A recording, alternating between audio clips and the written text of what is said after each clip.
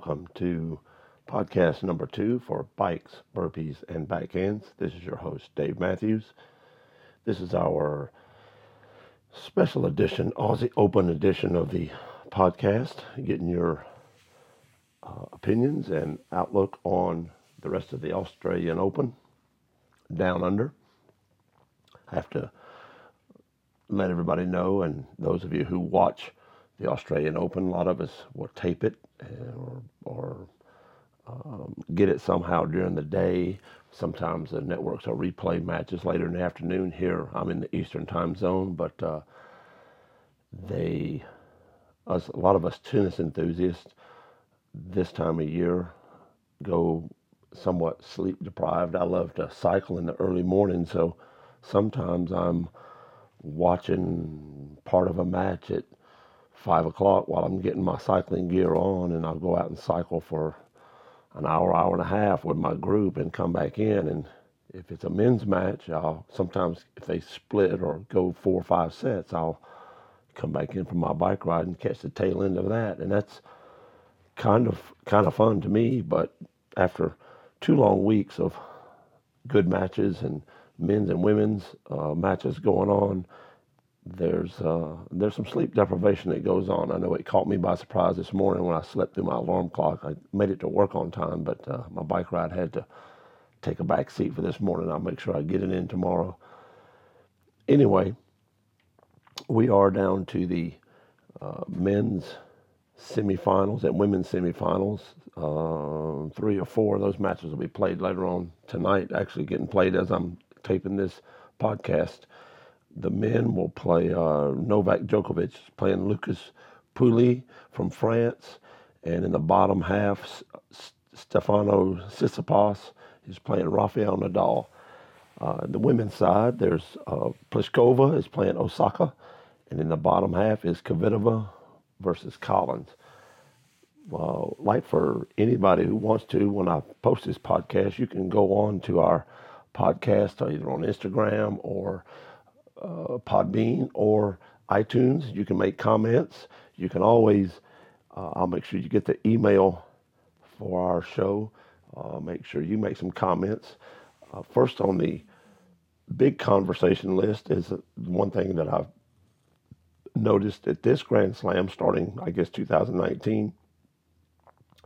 The men are going to play, I know at the Australian Open, at 6-all in the 5th set, instead of playing it out like we have been for decades, the men at 6-all in the 5th set will play a tiebreaker, and it will be a 10-point, what we call here in the States a match tiebreak, but it's a 10-point tiebreaker. Instead of going to 7, it goes to 10. And if some of you want to comment on that, my opinion is that I'm a historian. I love, keeping the history of the game in it. We'll wait to be seen. I think I heard they were talking about rule changes. I think did hear them say that Wimbledon this year, they will not play a tiebreaker until, I thought I heard them say 12-all in the 5th set. I'll make sure I double check that before I get some feedback on this podcast. But that is the new rule. On the women's side, I don't know if they're playing a 7 or a 10. If they split sets and go to the end of the 3rd set, if they get to 6-all, I don't know if they're playing. I would assume they're playing a 10-point tiebreaker. But that is interesting. Definitely a good update. I think I kind of like it. Even with a tiebreaker is one thing to 7, because a couple of a net cord, a shank ball that falls in that catches you by surprise. Yeah, you're in a tiebreaker. You shouldn't be caught by surprise. But from the men's perspective, you've been out there. Some of them, I've seen some of these matches. It looks like a lot of them are, pretty disciplined. The rallies, some of them are good, long 20-ball, 30-ball rallies, but that's not all the time. That's becoming, I don't want to say rare, but the points are getting a little shorter. The guys are taking their first opportunity to attack, and then from there, they're attacking the ball. They're going after it. They're trying to make something happen, and they're getting very disciplined in what they're doing. From the women's side, it's pretty much the same thing. There's no let off there.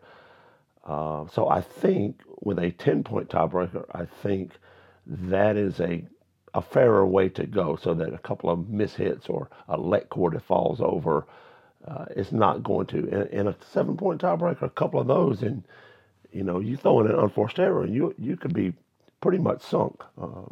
Kiss that tiebreaker goodbye. Not only that, in the match. So I think a 10-point tiebreaker at 6-all is a pretty good, reasonable answer. Make sure you go on and make comments in the podcast where I put them on the multimedia, and also you can always email us, and I'll make sure you get that email here in a few seconds at one of our commercial breaks. As far as Djokovic and Poulet playing, Lucas played a good match against Raonic. Miloslav would look like he was serving pretty big, but Poulet is not a newcomer. I mean, he's younger, but he's got some good hands. Had a good game plan when he went out there, tried to get Raonic into long rallies, and that seemed to work in his favor. And the third set was a lot closer. It was a tiebreaker, but Poulet wound up bringing it home and closing out that match. And that's a good credit to that young man. He's a good player. Same side, on the other side of the draw, you got Stefanos Tsitsipas, who is a newcomer in that younger next generation of players, but he is not unknown. Federer knows him. He beat Nadal last year in one of the Grand Slams, so he's not necessarily a newcomer. People know he's got game. It could be some interesting semifinal matches. On the other hand, to flip that coin over, what I have found in watching my career of playing tennis, when you get these younger players coming up, and most of the year you're going to these events, some of them like the Miami Open and so on and so forth, might be 10-day to 10, 11-day tournaments. They start like on a Wednesday or Thursday, and they go all the way for 10 days to the next Sunday. You get a couple of days in there where you don't have to play back-to-back days, but you're also only playing 2 out of 3 sets. And then, so, you might get a day or 2 off in that 8-day tournament, 8 or 9-day tournament, maybe 10 at the most. And so you get that, and that kind of gets all the players on an even keel, to where you get from like quarter, semis, finals, you're playing the same schedule or pretty close to it. Same amount of rest, and that all becomes a real game within the game. It's almost like a pit stop at a NASCAR event. Well, what I've found by watching is that you get these younger players who are more primed for the 2 out of 3 set venues, and they get in these Grand Slams, and they expect and they want to get to the second week, and some of them do, some of them don't. Some of that's dictated by your draw, by how strenuous your first and second round matches are. If you happen to go in a 5-set match early in a Grand Slam tournament, by the time you get third, fourth round, it is catching up to you, because it's an endurance, high energy output, endurance, mentally and physically event. When you get to that, like these two players, Tsitsipas and Poulet, are at the end of their 2-week period. Here we are coming down. They'll be playing one of them later tonight. I think Poulet just played last. I'll get the schedule. I'll check my phone here in a minute. But anyway, they'll come down to the end of the 2 weeks, and literally you're going to be starting to tap your energy resource physically and mentally, and either one of those go off the cuff, and somebody like a Nadal or Djokovic, who trains year-round for these 3 out of 5 set, 7 match to win tournaments, that starts showing up. They are mentally and physically prepared. They prepare for these the rest of the year. If you happen to beat them, it's because it's a 2 out of 3. I call it a sprint fest, where you get a couple of good breaks. He plays a little bit of a sloppy point or two, and all of a sudden you got to win. Well, they don't like it, but they also don't mind in those smaller events. The Series 1,000 and 500 events. They don't mind it because that kind of gives them a little extra time to go and rehab their injuries, take some time off, catch up, let their body recuperate a little bit. So it'll be interesting to watch these two semifinals because, like I said, in the men's field, their event is different. It is totally different than the women's. Women's play 2 out of 3 all year long. That's just the way it is. I didn't say whether I like it or don't like it. That's just the way it is. And the men, it's a different game. It's a different mentality. It's a different expectation to get your mentality and physical presence up to that standard to win those Grand Slams. So that will be interesting in the men's side to watch that one, the semifinals and the finals. First big question on the list is this coming to an end of an era where you have players like Roger Federer, Serena, Venus, I know Andy Murray, he's got that injury. I think he's taken off. He's thinking he was trying to take off after Wimbledon, but it will be interesting to see how his hip responds. He had a tough 5-set first round at the Australian Open, and he's doing a little limping there. A hip injury is not something to play with, so it will be interesting to watch to see how Nadal is not far behind. I think Rafa is around 33-ish. I think Djokovic is maybe a year younger, so he's around that 31, 32. They're all knocking on the door of Roger's 20, but it's going to get tough as these next generation of players, and there's a lot of other 27, 28-year-olds still out there that got some pretty good games. So it will be interesting to see in the men's and women's side is if this is, maybe not right now, but maybe as this year progresses, do some of them step up another level if they can, physically and mentally. Your body, as you get older, your body necessarily can do a lot of the same things it did when it was 20. It just doesn't recover as fast. And when you're talking, especially in the men's field, about the 3 out of 5 sets, it takes, when you have a day off and you're going to hit for a 45-minute segment in that day off, and then you're coming back to play the next day, another 3 out of 5 set match, it could take a couple of rounds, and that means you've got to bear down. If the draw allows you, if you draw somebody pretty strong, you may not get a chance to let down, to cruise through a win, to kind of let your body recuperate and have a shorter day on court. The draws they're pretty vicious. I mean, like I said, Andy Murray, well, it was on his comeback trail. He got a tough first round match, and it didn't bode well. And he walked out of there on a little bit of a slight limp, and that's just the way that works. The draws are not always favorable to you. So let me take a quick timeout, and I'll be right back in just a few seconds. If you're looking for ways to help Bike Friendly Atlanta's cause, you can use your Kroger Rewards Plus card. Go to the Community Rewards online and choose Bike Friendly ATL. You can also use smile.amazon.com every time you order through Amazon, and a small portion of all your grocery and online purchases will come back to Bike Friendly Atlanta, where 100% of your donations goes to the cause. You can also go straight to Bike Friendly ATL, Inc. on Facebook and bikefriendlyatl.org and click on the donation buttons and proceed from there. We appreciate your interest and donations and Hope to get our street safer in our fallen friends' honor very soon. Back again. Next topic that I am pretty emphatic about, I guess part of it is drawn from my history of playing tennis and cycling and mental side of the game, which I teach to every one of my students. There's only two ways to be. You're either in control or you're out of control.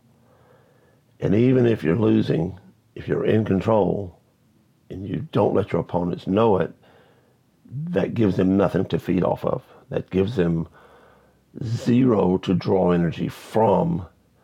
And if they let down just slightly, the door's open. And if you seize that door being open just a little bit, put you a little crowbar in there, put a little elbow grease on it. You never know, you might snatch a win from somebody in years down the road. That seems like, that will seem like one of your best matches of all time. Because sometimes, matter of fact, in my career, I don't remember. Yeah, I kind of do, but I don't remember the matches. If it was a 2-set match and I beat somebody pretty bad, and I served 4, 5, 6 times in a total of 2 sets, but I wound up hitting some number like 15, 18 aces in a 2-set quick match. I don't remember those matches. I remember the matches when my first serve wasn't working. I had to resolve to a kick serve or a slice serve or a body serve and back it up with a good volley, and all of a sudden they're getting all over the return and it's at my feet, and I'm hitting half volley drop shots or making stretch volleys, or they're throwing up this topspin lob and I'm screaming back, hitting overheads off my back foot in the middle of no man's land. Those are the matches that I can call on. Remember one distinct one that I was playing doubles with my partner Paul Gross down in Columbus, Georgia, in a Southern Senior Cup, I believe it was, and we were playing, I think, a team from Alabama, and me and Paul walked out there and we were playing really good, and it just seemed like every time we would got through the first set, and excuse me one second. Every time we would hit a good shot, a good serve, or a good return, they had a better shot. And we wound up losing the first set. I think it was 6-2. And, as customary, we walked back in between sets and chat about it. And I just looked at him and I said, I don't know if I can play any better. I mean, we're both hammering the ball when we get the chance. We're not double faulting. We're not missing just outright 2 and 3 returns in a row. We're playing some solid tennis. I said, all we can do is just keep the level up as best we can. And if they slip, we got to be ready to move in. Well, we happened to move in.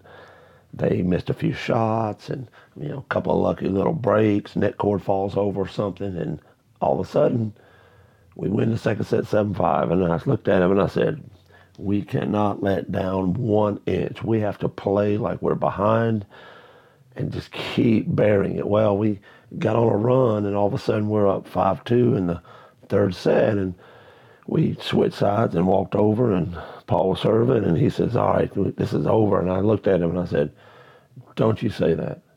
Don't you dare say that right now until we're shaking hands. We're behind. And by gosh, we lost serve, they held serve, and I walked over, and we switched sides again. I'm serving 5-4, and he looked at me and he goes, what do you think? I said, I need you to go to the net and be ready for every mishit return, every chunk, lob. It don't matter. You be ready for any and everything that you don't think is possible. And I'm going to do my best to end this right here. And I went back and I hammered some serves, and he put a couple balls away, and we wound up winning. But that was the match that I remember probably over right up there with another 5 or 6 or 7 matches that we happened to be playing good, but the other team just played better. And you have to be real with your assessment of what you're doing. If you're losing, 6-2, 6-3, and you're playing lights out tennis, and these other guys are just pulling shot after shot after, you have to trust that can't happen. And if you're playing at a level that you think is you can sustain, you got no reason to change. There's no reason to change that. Stay there and just trust it. If it ain't your day, it ain't gonna be your day anyway. But to hold that up for 2 sets or even 3, it's tough for anybody to do it. So we were very real in our assessment of what we were doing. We didn't get it all bent out of shape. These guys are lucky and they're mouthing off. None of that. We assessed our play as being good and solid. We can keep this up, maybe raise it a small notch, but not really without getting risky. And we wound up winning, and that worked out that day. But being in control of our emotions and not letting our ego get in the way of what we thought we could accomplish and do and execute was very key to our sustaining that level of play. And when they missed a few balls, this, and this, we didn't have to turn it up another notch. We stayed right where we were and stayed the course. And that is a monumental accomplishment, is when you have the chance to let your ego jump in the way, but you don't. And you keep it under control. You come out a lot better, a lot further ahead, and you have the chance of coming back. Otherwise, your ego will make you ride the roller coaster of up and down tennis, and that will never let you come back. So, that being as it may, remember, and that segment is going to be a segue into the next little segment. Hang on, I'll be right back.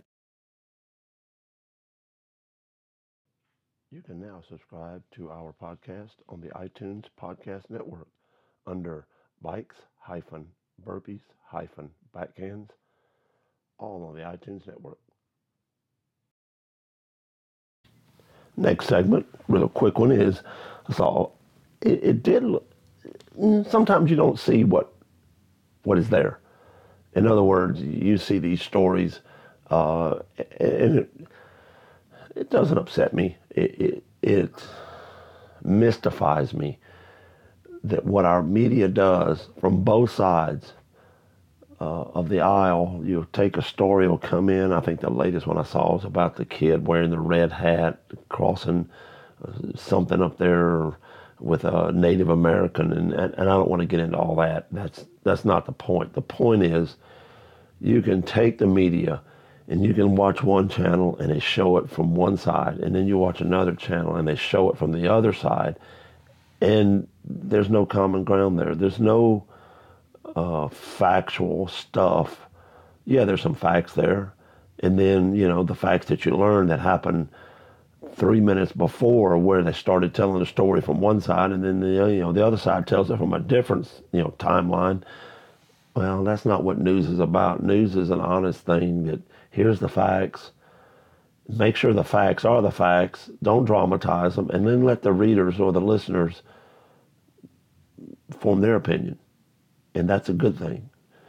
I have seen a lot in this tournament. I haven't been watching. I've been watching quite a bit, a lot more than people think. That's why my sleep deprivation is on a high note. But I was watching some of the matches earlier this week, like Sunday, Monday, and Tuesday, and saw one match where a young man was out there, and I can't remember if he lost the first set or not. And right toward the end of the set, his feelings gotten a little tizzy there, and all of a sudden, I see him bounce his racket off the ground a couple of times. And I don't want to say that's legal or not, or okay or not. I wouldn't do it. My rackets cost me too much. Even if you're sponsored by Wilson or Prince or Head or somebody, I don't care.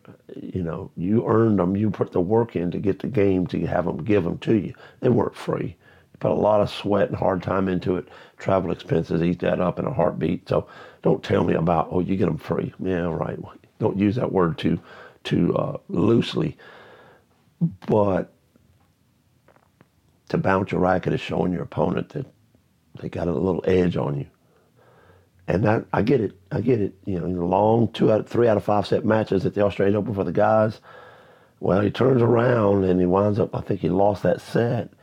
which is a couple games later, and he walks over and he sits down on the bench and he takes that same racket, and the umpire has not even given him the time of day yet. Like, oh, this is normal. And I would have been like, abusive, code of conduct warning, racket abuse, and then the next one, you're getting a point. So that you start that paper trail. You start that acknowledgement that what you're doing is not right. Well, sure enough, he goes over to the bench and sits down after he loses the set, and what do you think happens? He's out of control. He just finished losing the set, and he gonna let it go. Well, he did.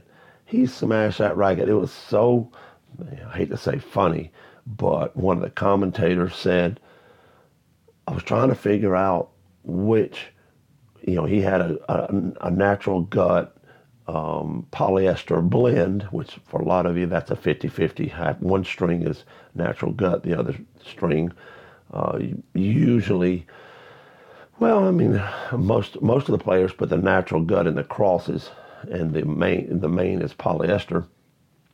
But some of the pros do it the opposite of that. And the commentator said, I was trying to figure out, I know he had a 50-50 blend, but I was trying to figure out which string was the gut, but I couldn't tell it because the racket was so disfigured, I couldn't even hardly tell it was a tennis racket anymore.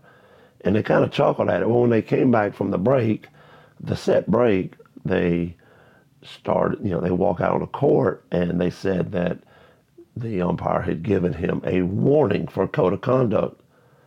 And I looked at me and my wife looked at each other, and I was like, I think they missed the code of conduct warning. That was back there where he bounced that racket like 3 times on the ground. Luckily, he didn't break, but that should have been a point, and so on and so on.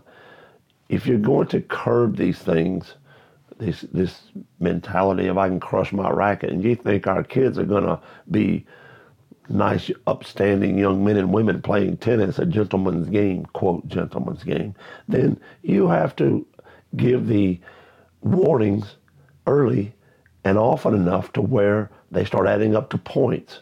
And until you start doing that, there's no penalty. So what do you think the problem is? Well, the problem is we don't want to step on that kind of stuff and curb it so that it is, something they should not do. I'll be right back. I apologize. My coworker in here, my rabbit Razzie, I think she was chewing on a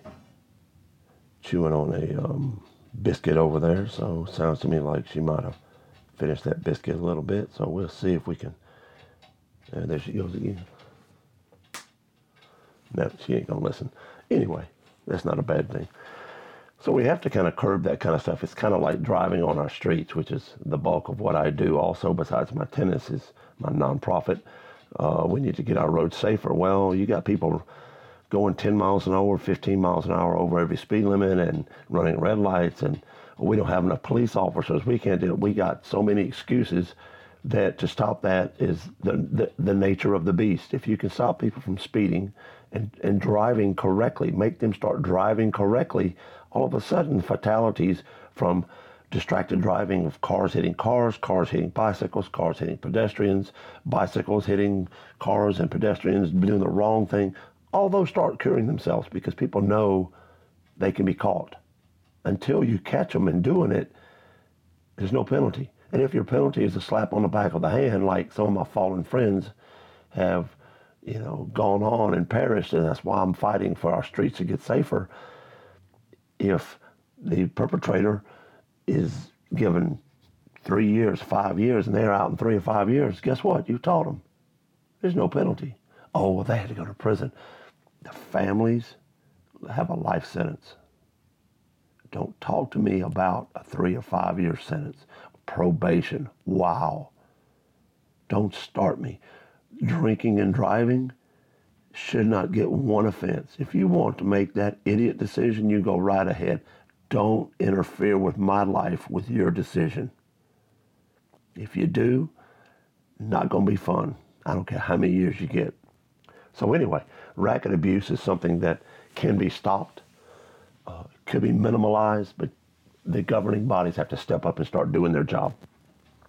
Please email me your thoughts on all that. That does make it does make a big impact. Hope all of you enjoy the rest of this Australian Open. We will here at Bikes, Burpees, and Backhands. We will be doing this during all the Grand Slams. Also, probably during the Tour de France, the Paris-Roubaix, a couple of others. We do have one of my one of the gentlemen that I ride with here in the Decatur area, whose son is, again, we'll give him a shout out here, whose son is on a professional cycling team, Mr. Joey Roscoff. He is a two-time defending U.S. time trial champion from Decatur, Georgia here. He lives in Athens. He has just got through with a tour down under, and he will hopefully be in, barring any injuries and stuff, hopefully be in the tour this year, the Tour de France. That is in July, and I will definitely be doing some podcast updates from there.